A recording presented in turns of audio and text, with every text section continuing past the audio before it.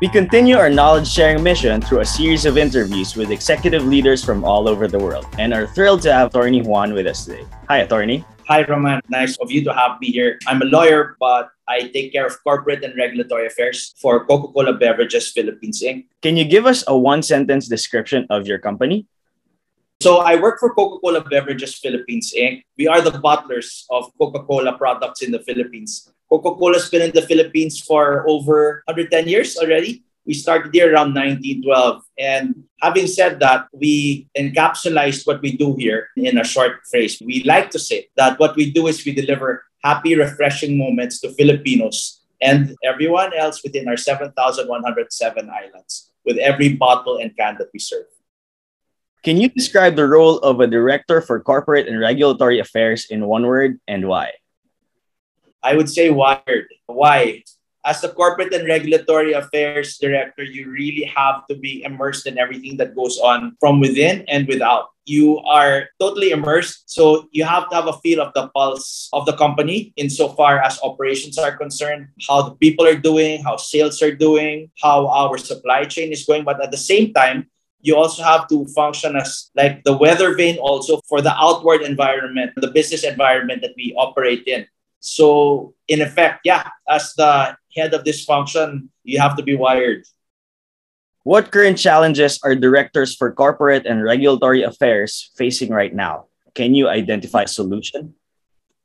For this particular function, there's a lot going on now. I would imagine that my colleagues also are navigating through the regulatory hurdles that each one of us faces as heads of our functions. Because being in an industry like ours, in the fast-moving consumer goods industry, we have to deal with a lot of regulators and ensure that our companies are in compliance with the rules, the laws of the land that are in place.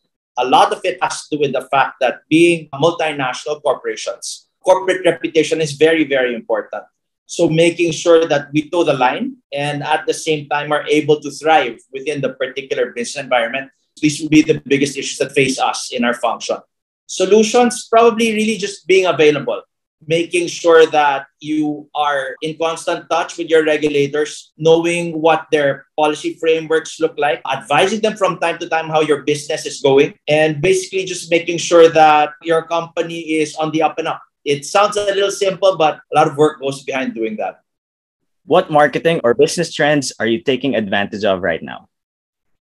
If you mean personally, what we're really big on right now is how AI is getting more prevalent in the stuff we do. We're in the FMCG industry, and when this industry started moving, I want to say in the last century, if any, I don't think there was any, there was no AI in play. There was no internet to speak of, and yet now it seems to be a new space for everyone to immerse in. And if you're not there in that space, it's like you're conceding that part of the battlefield already. So being a Gen Xer, I'm trying to learn as much on it as I can. We're not digital natives like you guys. We're basically digital migrants. So all of this started happening. The internet started booming. AI started coming into precedence when we were roughly around your age already. So we did get the head start that you guys have. So in a way, these are the things that we really have to bone up on if we are to stay relevant today. What career advice would you like to share with directors for corporate and regulatory affairs?